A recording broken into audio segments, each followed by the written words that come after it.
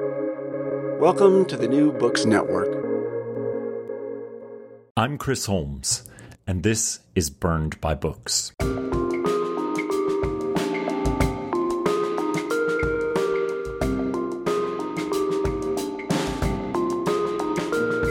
Welcome to Burned by Books. Before I get to my interview with debut novelist Peter Baker, whose novel Plains is an absolute must for your summer reading, I want to highlight two timely interviews that are coming up this month. The first, in the wake of the leaked Supreme Court decision regarding the fate of Roe v. Wade, is with Shelley Oria, editor of a new collection from McSweeney's Press titled I Know What's Best for You, Stories on Reproductive Freedom. She'll be joined by one of the contributors to the collection, the novelist Kirsten Valdez Quaid. The urgency of this collection could not be more intensely felt, and I'll be talking with Shelley and Kirsten about the role of literature in addressing the past and future of reproductive rights, and the damage that this rejection of a long-standing right to the choice of when and how to carry a pregnancy will inevitably bring. The second interview is with the political theorist and scholar Elizabeth Anker, whose most recent book, Ugly Freedoms, takes on, among other things, the political and societal failures that have led us to prioritize weapons of war over the lives taken by those guns. We will discuss the uniqueness of the American situation, as well as possible solutions to the country's unwillingness to restrict the sale and ownership of deadly weapons. I hope very much that you will listen to both of these episodes and seek out these needed books in this dire time for our democracy. While you're listening to the show, take a moment to subscribe and rate us on iTunes and Spotify. It will bring on more listeners.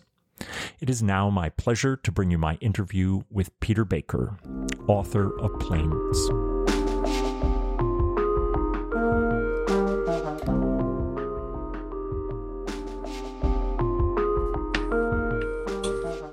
Hi, Peter. Welcome back. It is a pleasure to welcome Peter C. Baker to the show.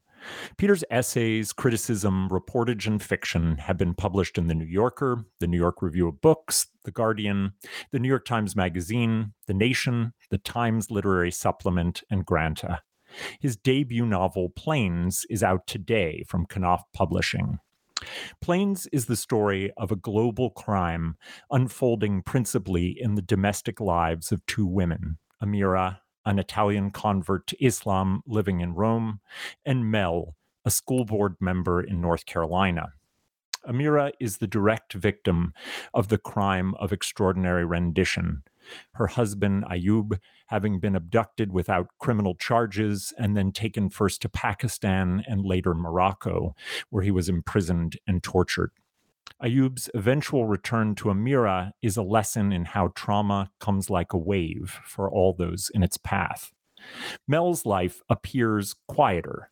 Her activist days behind her, she lives an ordinary suburban life, throwing herself into work on the school board and into a workmanlike affair that seems, at the surface, to have little effect on her family life. That is, until the affair is discovered and her one-time partner on the school board is revealed to be deeply entwined with the rendition program that abducted Ayub. Her gradual understanding of how 2 degrees of separation from torture has stained her will fundamentally change her conception of what it means to live in the world. Plains takes the principal conviction of the novel that we can empathize with anyone whose interior is opened up before us, and stretches that empathetic vision to include the conduits via which one interiority is linked to another in ways visible and invisible. With a unique sense of care for the difficult choices that people from vastly different backgrounds are confronted with, Peter asks us to consider our responsibility for others who we do not know and will likely never meet. Are we content with a life in which we know the black hood will be drawn over another's head, and we are therefore not called upon to act? Can we call ourselves good with the understanding that our ignorance of what happens to people on plains who will never be heard from again protect us from the torturer's tools? Peter's novel asks these powerful and daunting questions from the vantage of the individuals who must count on the goodness of others to offer them hope in the darkness. Welcome to the show, Peter Baker. Great to be here. Thank you. It's lovely to have you here. I want to start first with a conversation about the form of Plains. It's a very popular thing among academics to talk about form as the content rather than as an ornament layered over content. I think the case for form as content is really persuasive in Plains for a number of reasons.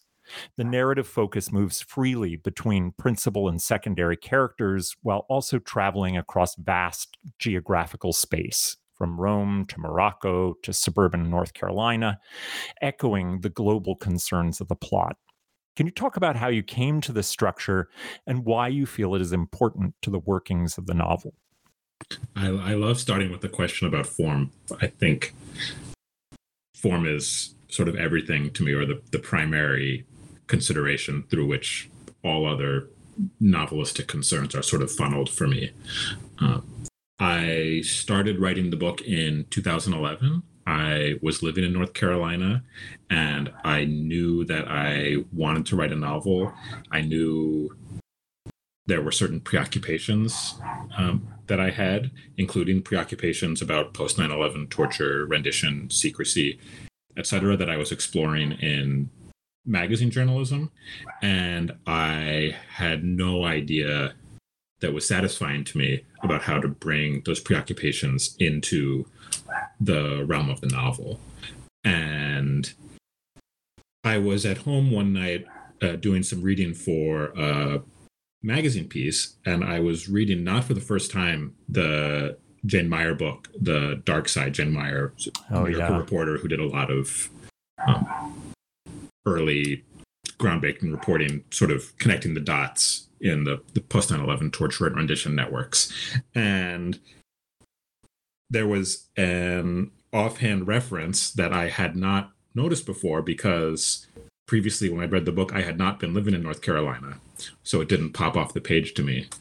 But there was this offhand reference to the small but pivotal role played in rendition networks by the shell corporations set up by the CIA to sort of help hide what they were doing. And it said, including in North Carolina. And it just jumped off the page at me. And I went to look at the footnote, and I pulled up the New York Times story from 2005 that had sort of broken the existence and the presence of this shell corporation called Aero Contractors in a town called Smithfield, North Carolina. And I went on Google Maps. I was living in Wilmington, North Carolina, on the coast, and I saw, gee, this is not far. I could be there tomorrow. Indeed, the next day I got in my car and I drove to Smithfield, and of course, what was it? There were houses, normal, houses where people lived, and a grocery store and the school. It felt like a portal opening up where I saw, I could take these preoccupations of mine, this material that more typically finds expression in sort of geopolitical thrillers, which I really like, but wasn't interested in writing.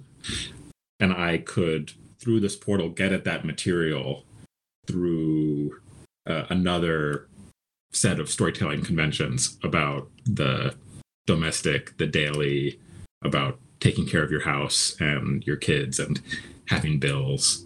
And that was the beginning. Have you read Mohsin Hamid's Exit West? I have, yeah.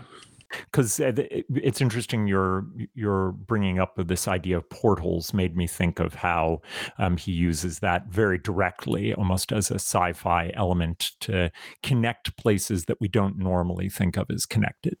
That explains half of the book, the half that's set in North Carolina. Of course, there's another half that's set in Italy, and that didn't come in until I'd been working on the book for maybe 5 or 6 years.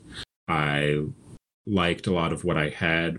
The book didn't feel quite big enough, but I was struggling with how to maintain the conceit that I had, which was getting at these big geopolitical topics through this really small lens. How could I make the novel bigger while also keeping the lens small? Eventually, what I came around to was, okay, I'll keep the lens small, but I will move it to another part of the world that allows me to move it to another part of the world and look at life there in the same way, through the lens of the daily, and seeing how these headline-making topics, these geopolitical topics, seep down and filter down into everyday life. Yeah, I like that description of seeping down into it, because it feels like, especially for Amira, straight from the moment that we meet her, it feels as though she's heavy with having had now a long time of it sort of seeping into her everyday life, so that even the pleasure she takes from seeing a high school friend and getting to, take a walk with him has these implications of, is she being true to her husband who is away and imprisoned? Is she being seen by, in particular, his community as being devout enough? And that's partly has to do with the way in which these international programs that have global implications have such direct domestic implications. Yeah, absolutely. So why Rome and North Carolina? You were living in North Carolina, but did these places feel like they were oppositional in some way? Was it a way for you to kind of play up that kind of universal smallness of life as it's affected by these large global implications, or were there some other reason? North Carolina was more automatic, and it was because I was there. It was very novelistically invigorating for me to just drive to this town, Smithfield, and later on to other towns in North Carolina that I learned were sort of similarly implicated in post 9/11 torture and rendition networks, and just walk around. Things would just come to me, just not even from talking to anyone, just from looking, saying, there's a house, there's a restaurant, and stories and scenes would just start coming out. It was very natural. Once I had decided to sort of enlarge the book by, as I said, moving that tiny lens to somewhere else in the world, it was a more deliberative process. And I think, Italy just worked. I want to talk about the central conceit is, of course, the anxieties and crimes and after effects of the rendition program. This is essentially a novel about torture. It is concerned with the literal torture of detainees that the U.S. is responsible for transporting out of the country in a quasi-legal process that gets called extraordinary rendition. But the novel dramatizes the emotional and physical torture that victims and their families undergo after a victim comes home. Why did you want to bring this subject into your fiction, and why did you want to focus on the torture that punishes families, in this case, Amira, wife of Ayub? There have been lots of stories written, novels written, movies produced about post 9/11 torture and rendition. There's a solid handful at this point. Having read and seen, I'm pretty sure, all of those, I was really keen to do something a little bit different. I did not want to dwell in or on the specifics of what is happening in the torture chamber.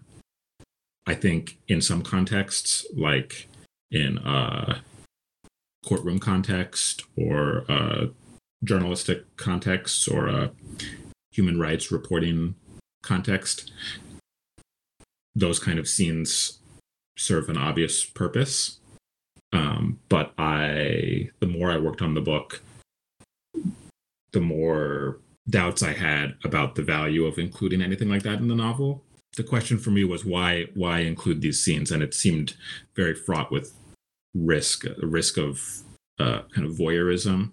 To me, it seemed that there's nothing inherently wrong with that approach to storytelling. Indeed, if no one had ever written a story like that, I probably would have done it. But because there were so many of them, it occurred to me that it might be worthwhile to sort of intentionally run in another direction as a writer and see what happened. So to not go into the torture chamber, because my sense is that when we approach these subjects through the same narrative templates again and again, even if there's nothing inherently wrong with the template becomes like a block. It stops us from being able to understand something or to process it as something that really happens. And spy thrillers are, I love spy thrillers, but they're a prime offender on this front. Like when we think about all things post 9/11 through the realm of spy thrillers, that's a problem. In a weird way, even when we see in movie versions the direct torture of another human being, empathy is difficult because that position that they're in seems so removed from, if we are suburban Americans, from our day-to-day existence. And so kind of placing us in Amira and Mel's everyday life and watching the ways in which that comes to touch those people, even as they are not themselves under the torturer's tools. They feel extraordinary pain, complicity in ways that start to be more empathetically and sympathetically understandable for a reader. Do you think that's right? Yes, absolutely. And describing torture itself it just seems, I don't want to say that anything in the universe is out of bounds for a writer. It's just something that is very, very fraught, sort of loaded with danger. There's a serious danger of voyeurism, of making your work seem alive for a minute by injecting it with a touch of just pure, painful evil under the guise of sort of moral seriousness about that evil. It's just very fraught. And do you think the novel is in some ways a better conduit for making people have revelations about their own complicity in their government's work doing this in a way that all of those more information saturated books and documents and reports have not been? Well, I wouldn't want to, pick one over the other or ban one. I think it takes both. Sort of the strategy that I was just talking about wouldn't work were it not for the existence of reports and journalism and etc. But where the novel comes in, especially at the level of form, I'll come to a subject and say, for my audience, what expectations do they have for a story like this? And where do those expectations come from? And how can I use those expectations productively? How can I twist them or do something different or come from the other side or turn everything upside down so that they suddenly, these expectations may be unconscious, but the novel can make them aware. The novel can make the reader aware of expectations they held without even knowing it. And that the energy of that moment is powerful. Mm-hmm. So Amira, who we spend a good deal of the novel with, is Italian, and she was born Maria. But after meeting and marrying Ayub, she changes her name and converts to Islam. However, the story you tell about her conversion is far from the stereotypes that we see, especially in American media and even in novels. The Amira is not particularly devout, and yet she feels a close connection to Islam because of its importance to her husband and his family. She is neither zealous nor blasé about her faith. It's a commonplace thing for her to pray, but she doesn't feel it as a burden. How do you understand Amira's faith, and was it important to you to have a conversion story that doesn't hew to our expectations for representations of that experience? Yes, absolutely. I found that contemporary fiction, the way that religion is handled, at least 90% of the time, bears very little relationship to the way that I see religion of any type manifested in the lives of people that I meet and people that I know. And I think that applies doubly to depictions of Islam, which often come freighted with a different kind of scrutiny. Yeah, I wanted with Amira to have a conversion narrative that was, in some sense, just like with torture, I was to some extent running as fast as possible away from certain narrative templates and narrative reflexes. With Amira, I was doing something similar with conversion stories. You know, people convert, people practice one religion or another.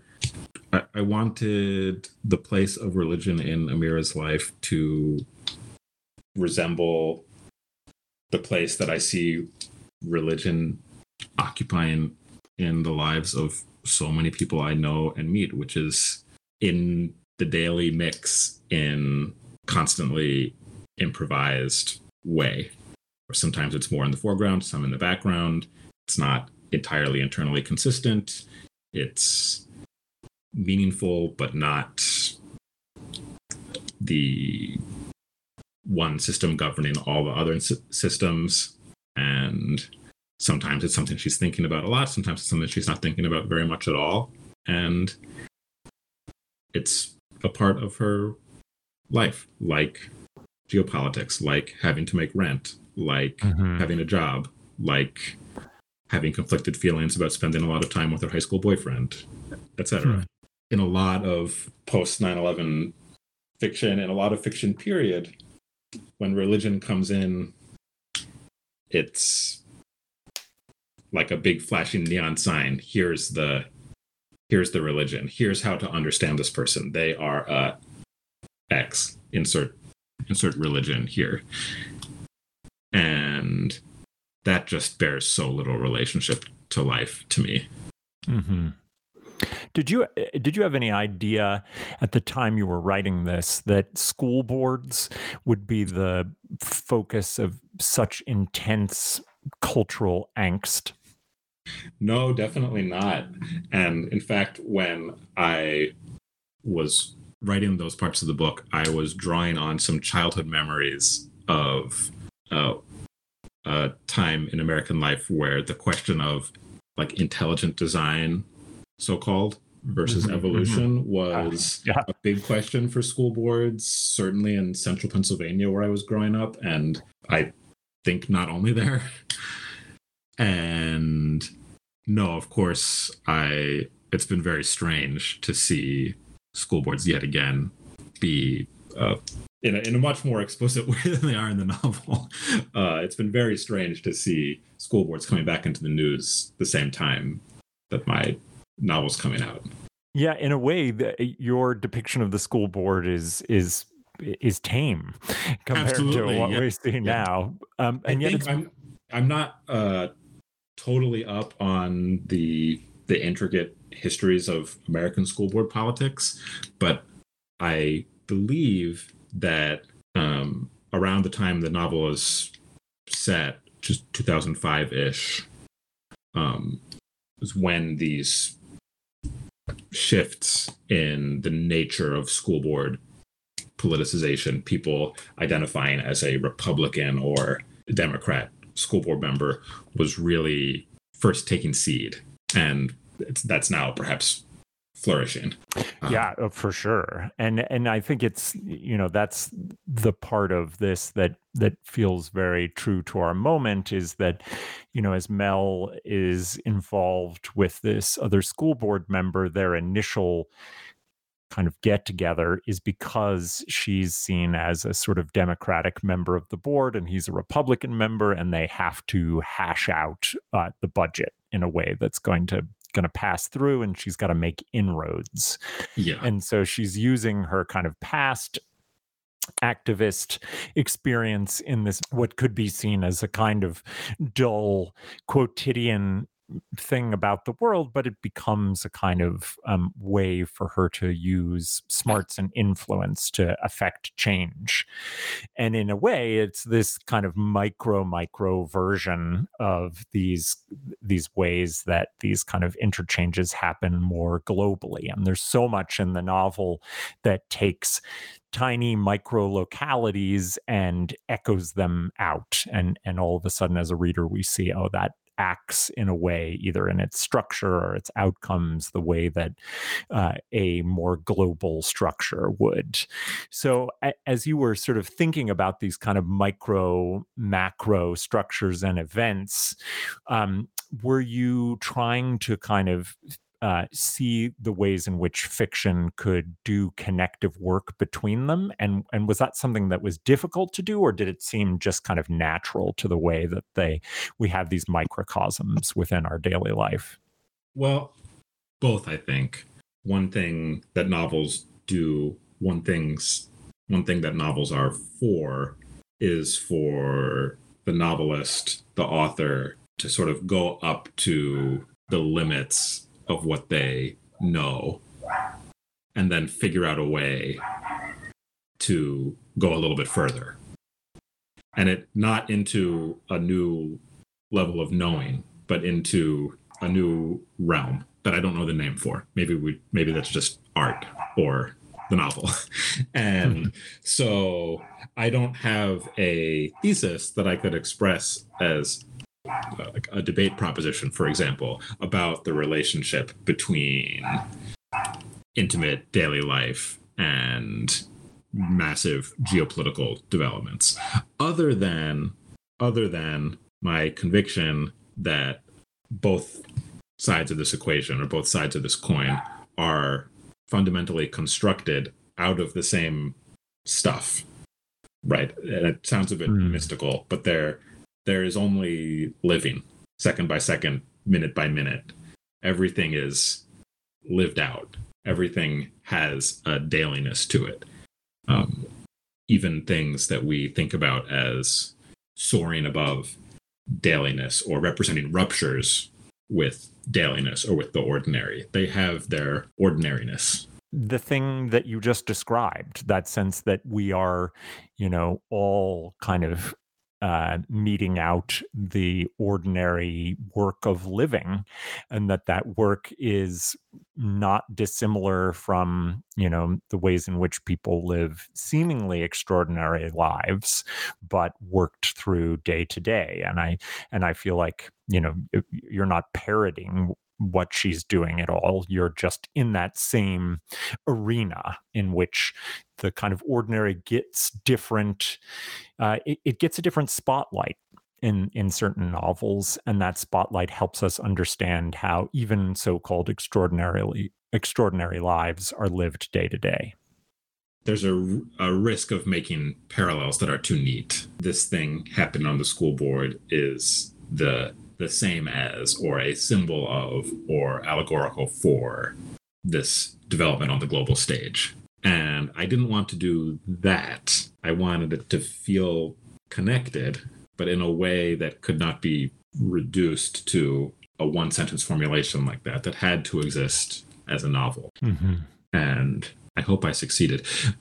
So I actually first came upon your writing with a remarkable essay that you wrote for The New Yorker about having a manuscript for a novel stolen from you. For this novel? For this novel? Yeah. I didn't realize. Okay. Yeah. You note that sitting at the heart of that crime of stealing your work was, quote, an uncomfortable truth about how little space there can sometimes be between legitimate and illegitimate participation in a collective fiction. When I finished Planes, I had the distinct sense that you were telling the story about our participation as Americans in a collective fiction about our moral righteousness. Would you first give us a little sense of how that theft happened, how you discovered it, and then could you talk a little bit about this overlay with the notion of a collective fiction? Yeah, there was a con man, I guess he could be called, who had picked as his target the sort of world of publishing.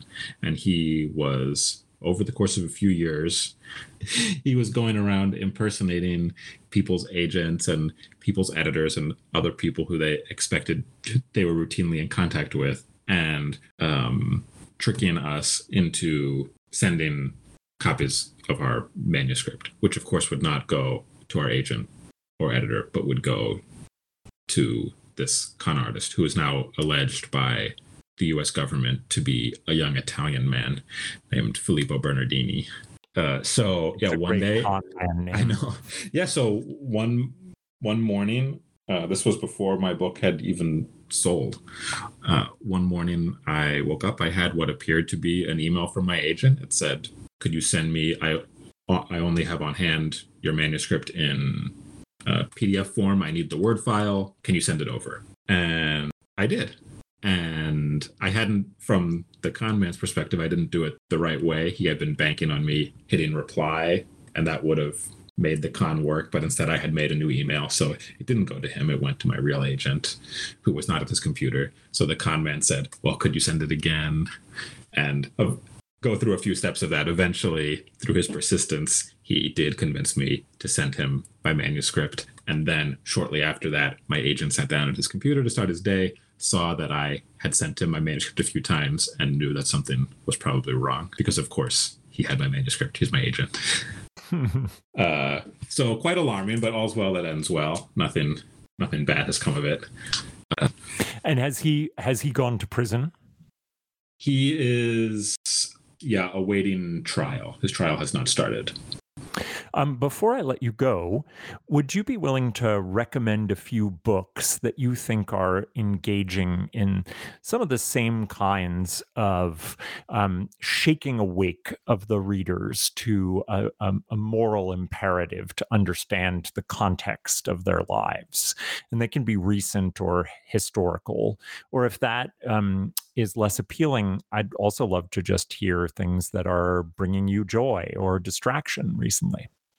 Well, you will not be surprised to hear, based on my previous answers, that I have a kind of suspicion for the idea of the novel that shakes one awake. Like, that's sort of a narrative template in itself that, through its repetition and its conventions, produces work that doesn't seem to be shaking anyone awake. Right? Like maybe novelistically shaking someone isn't always the best way to go about awakening them to something. And so I have a real appetite for, and I'm really drawn to, works that come at things sideways and sneakily. And so a huge influence in the development of the novel, I'm not sure how much it's visible in the final product, but a huge influence in the development of the novel is the work of the German writer W.G. Sebald. In, for example, his novel, The Rings of Saturn, it presents itself as notes of a guy wandering around East Anglia and just reporting what he sees and who he talks to. But page by page, as the novel progresses, the reader comes to understand that the narrator is not just out on a walk. We're not just hearing what he saw and who he talked to. We are being given sort of a key to his deep preoccupations about sort of history and decay, war, destruction, suffering, and realizing that he sort of sees these things everywhere and is alive to their presence everywhere. And then suddenly, if the book is working for you, you're kind of feeling that way too, for a moment at least. And it's, for me, very powerful, and much more powerful than something that would sort of conventionally get slotted as a, quote, social issue novel. Yeah, you think you're on a walk with a man across the countryside, and all of a sudden you realize you're involved in precisely the kinds of thinking that have shaped the 20th century. Yeah.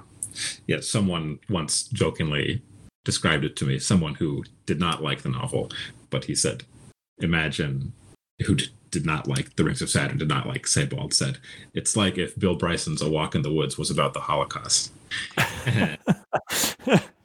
But yes, but that, I mean, not, I would read that, so as long as it had Bill Bryson's friend on the walk as well. So that novel is an absolutely huge benchmark for my thinking about literature and for my approach to this novel in particular. Right now, I'm writing about a piece about an Austrian novelist, Marlene Haushofer. Very little of her work has been translated into English, and of that has it's all out of print in America. But next month, by overwhelming consensus, her great work, a novel called The Wall, is being put back into print in America by New Directions. And it is fantastic. It's fantastic, and in a way that bumps up against some things we've been talking about. It's about a woman who is meant to be spending the weekend with friends in like a Austrian valley hunting cabin getaway, and they drive up there.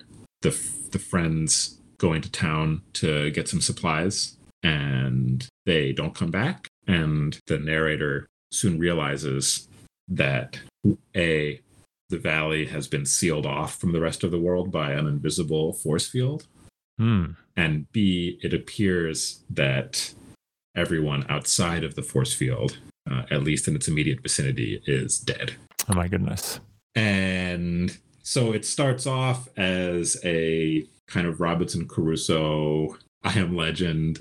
You assume it's going to be sort of a survival story, B, a mystery, including some degree of solution about, well, what exactly happened? What caused this problem? How is she going to get out? How is she going to turn off the force field? That's the narrative template that is immediately activated. And instead, it becomes this totally existential novel about her just learning to live in the hunting cabin by herself and finding a cow and learning how to take care of the cow and being afraid that the cow is going to die or eat a piece of glass, and what will she do? And becoming best friends with a cat that she finds and a dog that she finds, and just living. And it sounds so extraordinary. It's very extraordinary and contains these sort of ecstatic moments of like sort of happiness and freedom. It's so strange, and also, of course, intermingled with fear, terror, etc. And every turn, every next thing that happens is both undercutting your expectations that it's going to be a certain kind of survival/escape thriller, and also just, and in part, not just despite that fact, but in part because of it, it's just like totally thrilling. Yeah, I can't wait to recommend this and to get it myself. And then I'm always happy to re-recommend Sebald, because he's a writer that figures heavily in my own imagination. But these are great recommendations, and it's been so nice to talk to you, Peter. Yep, great to talk. Thank you.